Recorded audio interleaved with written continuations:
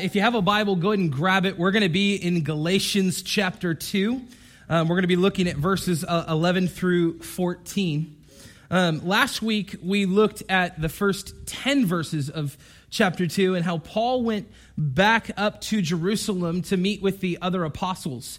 And really, in that text, he recapped for the churches in Galatia that in the midst of that meeting, to make sure they were unified in the gospel, that the servant Titus didn't have to become circumcised, didn't have to follow the Mosaic law, that they, in fact, then resisted the legalism that the false teachers were tempting them with and tempting them to be under, that the gospel would be preserved even for us. And so they didn't yield to these false teachers, and ultimately, in the end, they were unified in the gospel. But here's what we know to be true of this entire chapter. Peter and Paul are going to argue. They're going to have conflict, and they're going to really differ on some things in their ministries. But in the end, they're going to have gospel unity. And so what we looked at last week was how Peter and Paul's ministries were really to different people. Their audiences are not the same, but their gospel message is. And that is so important for us to understand, because ultimately with Paul and with Peter, it's the same gospel, it's the same mission, but it's different people. And so as both went out, they both preached salvation by grace alone, through faith alone, in Christ alone. And so Paul had been entrusted with the gospel to the uncircumcised, and Peter had been entrusted with the gospel to the circumcised. And so in this interaction that we saw last week, what came out of Paul's meeting with the apostles was not just unity in message, but fellowship in ministry. And even today, there's a great need in the local church today to get back to this type of unity, to this type of fellowship. But what we know to be true is what tends to happen when you get messy and broken people together, there tends to be conflict, right? And so today we're talking about this important subject, and I know some of you are very excited to talk about conflict. But here's what I know from experience, interacting with all kinds of people and leading all kinds of teams, that conflict is something we often don't do well, and often we don't like it. We don't like conflict, and we often don't do it well. But regardless of how you feel about conflict and your ability to do conflict, here's what I would say is true of all of us that are believers and followers of Jesus, that we are called to lean in to conflict. And so really, I feel a great desire for this subject, because there are many in the church that believe in Jesus, but they don't live like Jesus. Do you get that? That they really believe in Jesus, but they don't live like Jesus. And one of the most concerning ways that I've seen in the local church is how we deal with conflict, or the lack thereof dealing with conflict. And honestly, so much good can come out of us leaning into conflict. But we have to do some important work in order for us to see gospel resolve in our conflict. There's some things we need to do. We really need to know our audience. That's really important. We need to consider our brothers and our sisters across the table, desire to learn their story, not just correct them with conflict. We need to ask important questions, and most importantly, we need to care deeply for the growth and the maturity of that brother or sister in Christ.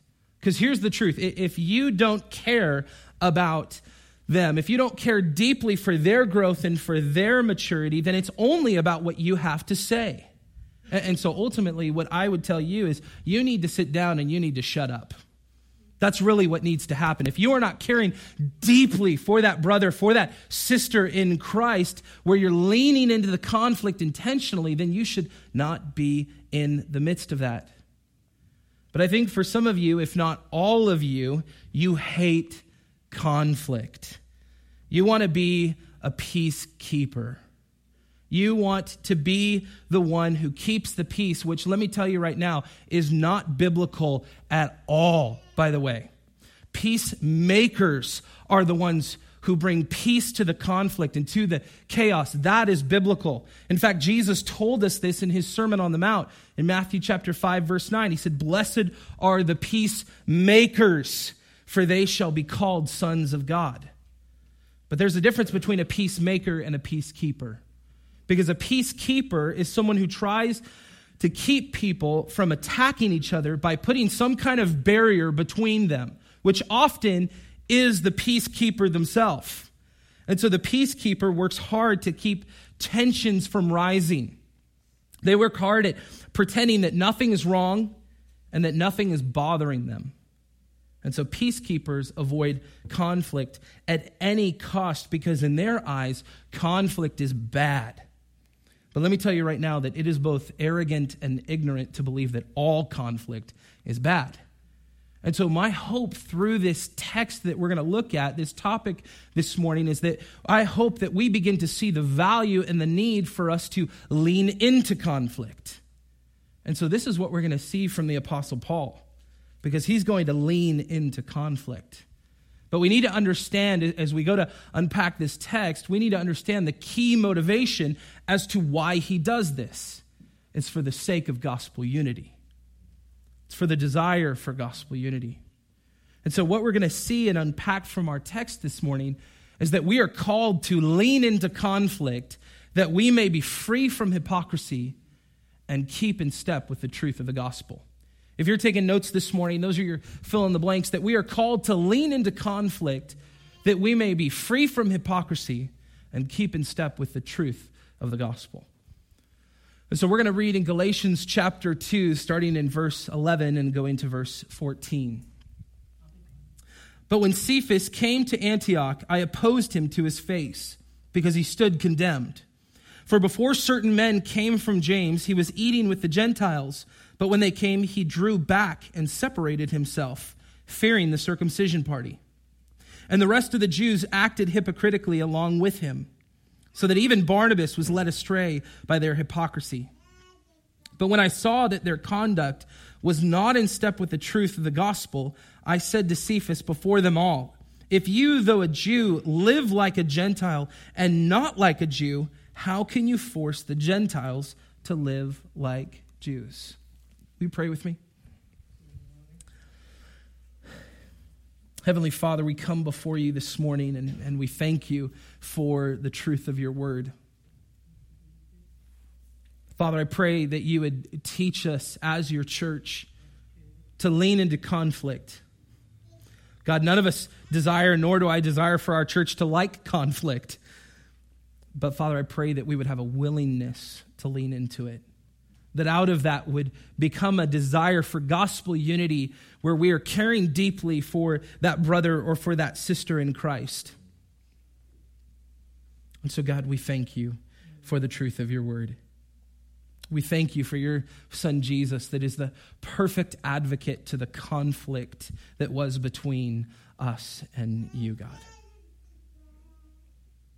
So it's in his wonderful name that we pray. In Jesus' name we pray. Amen. Amen. So the first is we see that as we're called to lean into conflict is that Paul is getting right to it. He is getting right to the point and he is addressing the core issue. And we see in verse 11, he says that he opposed him. He opposed Peter to his face because he stood condemned. And so Paul felt strongly about the implications of Peter's actions for the gospel message, and so he confronted him directly. And so really there are two things in verse 11 that are so important for us today, because in our 21st century age, we don't do conflict like this. And so the first thing that we can learn from this as we learn to lean into conflict is that Paul leans into the conflict to Peter, to his face. I mean, we don't do this. We send messages, we send texts, and ultimately we avoid the person at all cost. But we need to get in front of them. We need to get in front of this person and not cower behind social media, not cower behind a message board. We need to get in front of them as Paul does, and he publicly then rebukes Peter. And from that, we may ask, why doesn't Paul pull Peter aside and practice Matthew 18? Because surely you know that Peter would have known what Jesus had said in Matthew 18 and how to resolve some of that conflict. Paul would have known. He would have been told, or he would have been corrected. But Peter doesn't correct Paul. And so we find our answer as to why Paul publicly rebukes Peter. We see this in the end of verse 12 and in verse 13 when Paul says, he, being Peter, drew back and separated himself, fearing the circumcision party. And the rest of the Jews acted hypocritically along with him, so that even Barnabas was led astray by their hypocrisy. So this is where we see the reason why Paul's publicly addressing this. Because what Peter was doing was not something that was only affecting him. This wasn't a personal sin. This was a public issue. And so it was also affecting other brothers and sisters in Christ. As Paul says, it was affecting the rest of the Jews, and it was affecting Barnabas. And as a leader, Peter was an example. He was an example, and what is at stake here is bigger than one sin, one person's hypocrisy. And so Paul calls this out because this isn't a sin against a brother. This is an error. This is a sin that completely contradicts the gospel. And one thing we know about Paul is that he isn't concerned with what people think about him. He isn't concerned about what people think about him, but he is concerned about what people think. Think about that for a second. Paul isn't concerned about what people think about him, but he's deeply concerned about what people think. And so because of this, Paul risks public opinion for the sake of gospel unity. And he even told us this earlier in Galatians chapter 1 and verse 10. He said, "For am I now seeking the approval of man or of God? Or am I trying to please man? If I were still trying to please man, I would not be a servant of Christ." And so Paul's not concerned with what others think about him. He's concerned with gospel unity. And so he leans into the conflict intentionally. But what do we do? What do we do when we find ourselves in these conflict situations? What's our application? I think there's some important things that we need to do together as we look to lean into conflict. And for myself, there's some important questions I ask that always help me when stepping in, and especially before stepping into conflict. I encourage you, if you're someone who struggles with leaning into conflict with other believers, ask yourself these questions. The first question I always ask myself is, if I pulled all the emotion out of this issue, what is still true? If I pulled all of the emotion out of it, what is still true? And then, when the emotion is pulled out, still feeling it, but pulled out and finding what is still true, I ask, what caused this? And listen to me on that question. Not who, but what. What caused this conflict? Then I think another important question for us to ask is, how do I best communicate my hurt, my concern, and a solution to this issue? And then I think there's some practical application as we ask those questions. That one, we need to pray about it. We need to pray about all these conflicts that we would step into and lean into. We need to seek godly counsel in it. We need to write it down, see it in front of us, and we need to bring it before them. And so let me tell you this. As you think about all these things, because some of you, out of being overwhelmed with conflict, you try to solve everybody's problems and you become a peacekeeper. So let me encourage you with something. You do not have to attend every conflict you are invited to. Hear me on this. You do not have to attend every conflict you are invited to. And here's what I want you to know with clarity. I'm not talking about being passive or avoiding the conflict. But I mean, could you imagine if there was a Facebook blackout for believers? I mean, we'd get work done. Because some of you who just banter and you bicker online would have nothing else to do but go be the church. And so let me tell you right now, just because a microphone has been put in front of your face on a social media platform does not mean that there is a scriptural mandate for you to speak into it. You do not have to attend every conflict you are invited into, because there is a difference between someone who wants to stir up division based on minor differences and someone who is trying to lean into conflict with you and reach resolve and gospel unity. And so you can tell by the passion of how I'm talking, this is big to me, because I think often where the church is lazy is that we argue more than we get to work. And so let me just tell you also, in the context of your marriage, we know that conflict will come. We know that. I mean, one of the questions you will often ask a couple is, especially from a pastor's perspective, when I do premarital counseling, what are some of the fights? What are some of the arguments you guys have had? And they come out. They come out because conflict will come. But especially you husbands, I want you to lean in for a second. If there is a conflict that is happening between your wife and someone else, if it is not your conflict, for the love of God, stay out. For the love of God, stay out. And listen to me on this. It's a serious issue when we have married people believing that it's their duty to confront someone for their spouse. This is wrong. This is deeply wrong. So let me tell you the truth about this. You are more of a coward than your spouse if you are fighting their battles for them, because you are not leaning into the conflict with your own spouse. So there's a great need to grow up, to get honest, and to love your wife, to love your husband enough to point out their own error in that. So don't let this go on. There's a deep need to lean into conflict, but if it's not your conflict, stay out. Encourage them to lean into conflict. Men, become the type of godly men that your wife can lean on for wisdom as she steps into that conflict. Encourage them to lean themselves. But if it's not your conflict, stay out. And so the second thing we learn from Paul, from verse 11, is that Paul leans into the conflict because Peter stood condemned.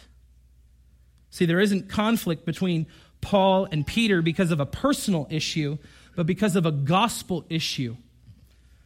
And so Paul clearly identifies that Peter is acting in hypocrisy, and that is a problem. By him treating a certain group special and another disregarding, that's a gospel issue. And so he says that he's acting in hypocrisy. And the word hypocrite in the original language of the Bible means one who puts on a mask. And so this is important, because leaning into the conflict with a brother or a sister in Christ means that our work is about pointing them to Christ. And so ultimately in that, leaning into the conflict is about helping them see their mask. It's not trying to rip the mask off of them. It's helping them see the mask that they're wearing. And then ultimately that we would point them back to Christ. And why? Why do we do this? We do this so that those brothers and sisters in Christ may be free from hypocrisy. That we also may be free as well. Because those who are living in hypocrisy are not free people. They are under a weighty bondage. And so someone who is living in hypocrisy, often what we'll see in this person is that it's someone who's saying one thing with their actions, but believing another in their hearts. Another thing we'll see from them is they avoid criticism from others. Maybe others who are influential, others that they're close to, others that appear smarter, more intelligent than them.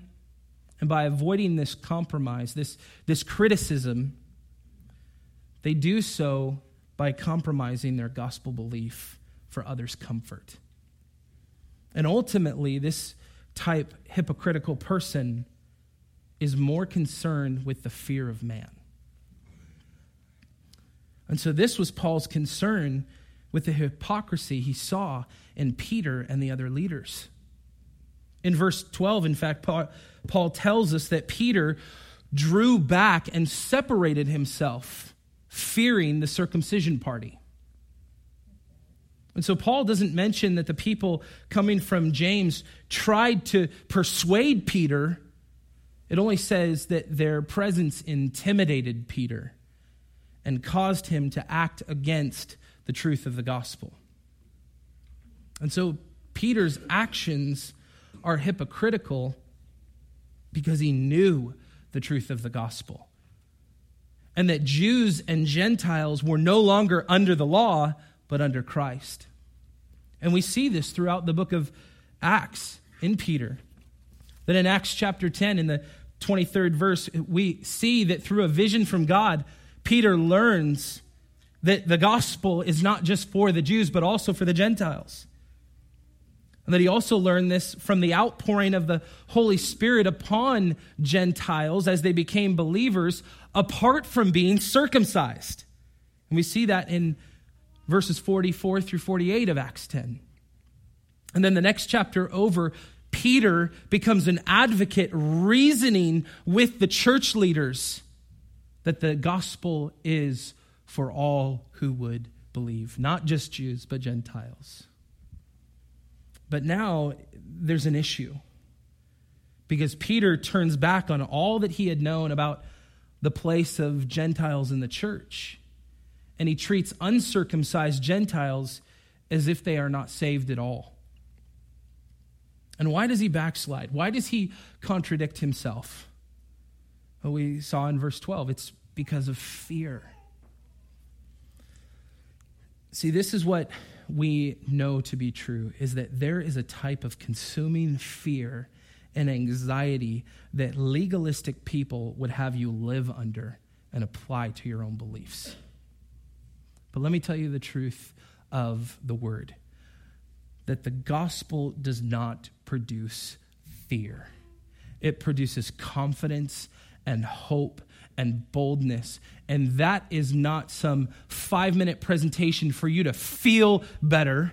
It's the truth for you to live as kingdom people. And so Paul also told this to Timothy in 2 Timothy 1:7. He says, God did not give us a spirit of fear, but of power and love and self-control. And so let me tell you this. If you came in this morning tense and depressed with fear, or an overwhelming feeling of anxiety, constantly wondering, is something going to go wrong?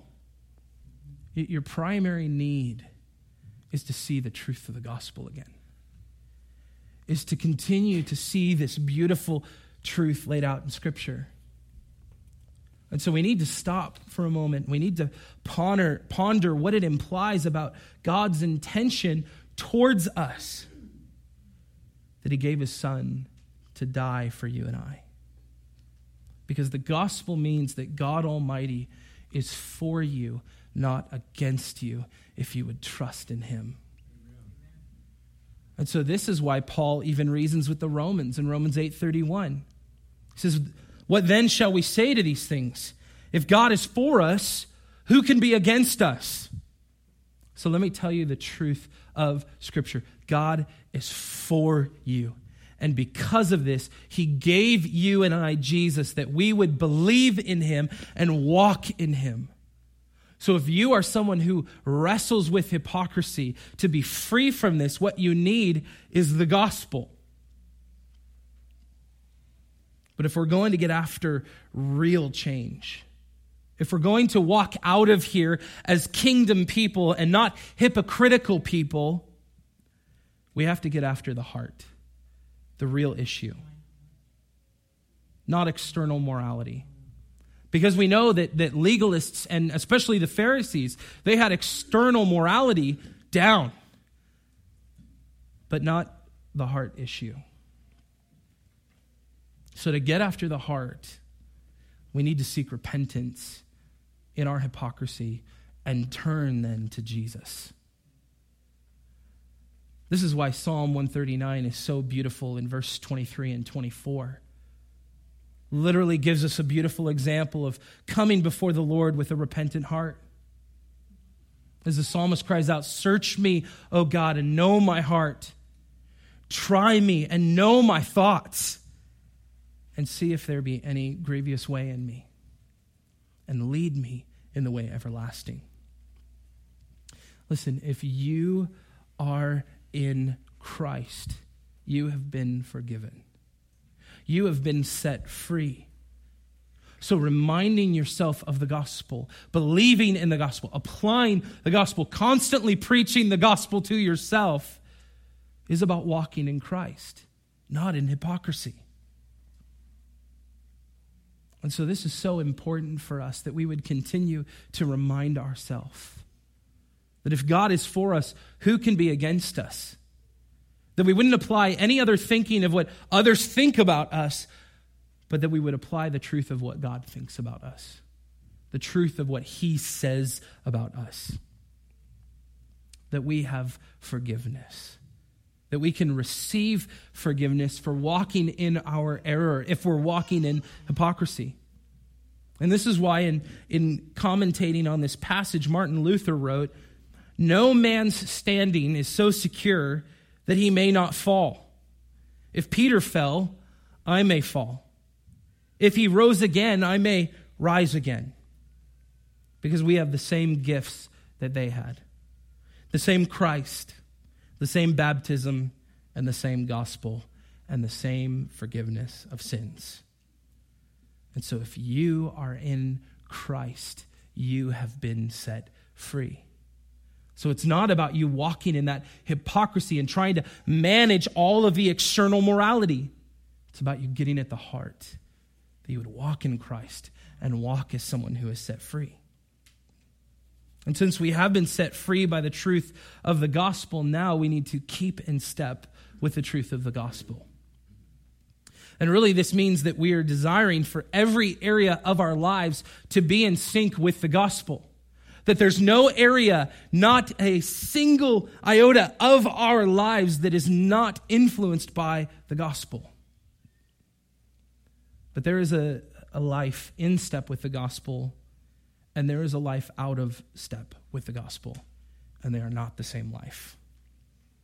In verse 14, Paul challenges Peter's hypocrisy because it was out of step with the gospel. When he says in verse 14, "If you, though a Jew, live like a Gentile and not like a Jew, how can you force the Gentiles to live like Jews?" And so the problem here was that Peter's actions were not only conflicting with the truth of the gospel, they were also creating a double standard. That he was living one thing and forcing another by model. And by this, he was not living in gospel freedom.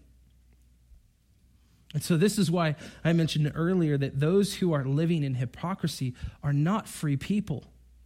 They are under a weighty bondage. Because really, if Peter had applied the gospel truth here, in that moment, he would have seen the gospel's work as more dear to him than the social acceptance of others. And he would have also understood that it is good and right for him to show mercy to the Gentiles because of the greatest mercy that was shown to him in Christ on the cross. But at that moment, for Peter, he saw social acceptance as more precious to him than the gospel truth. And so Paul opposes Peter. And ultimately, in all of this, it was because what was at stake was gospel unity and gospel freedom. For the church, for Peter, for the leaders, and also for us today. This is what was at stake. So when any leader, even Peter, calls us to works of the law, working in that way, to be accepted by God, to receive salvation, we need to reject that and lean into the conflict, because that is legalism. And that is out of sync with the gospel. Because let me remind you, our freedom in Christ means that we are no longer under the law or under a moral system. But it also means that we are in a daily reliance upon Jesus Christ, who loved us and gave himself for us, as Paul would say in Ephesians 5:2. And so as we come to a close this morning, I want to just repeat this question to you that we continue to go over, and I have you continue to ask yourselves, are you living in gospel freedom? Because if this is true of you, then we must be willing to lean into conflict. That we all may be free from hypocrisy, and that then we can keep in step with the truth of the gospel. And so I want to encourage you to keep asking this question. Are you living in gospel freedom? Let's pray.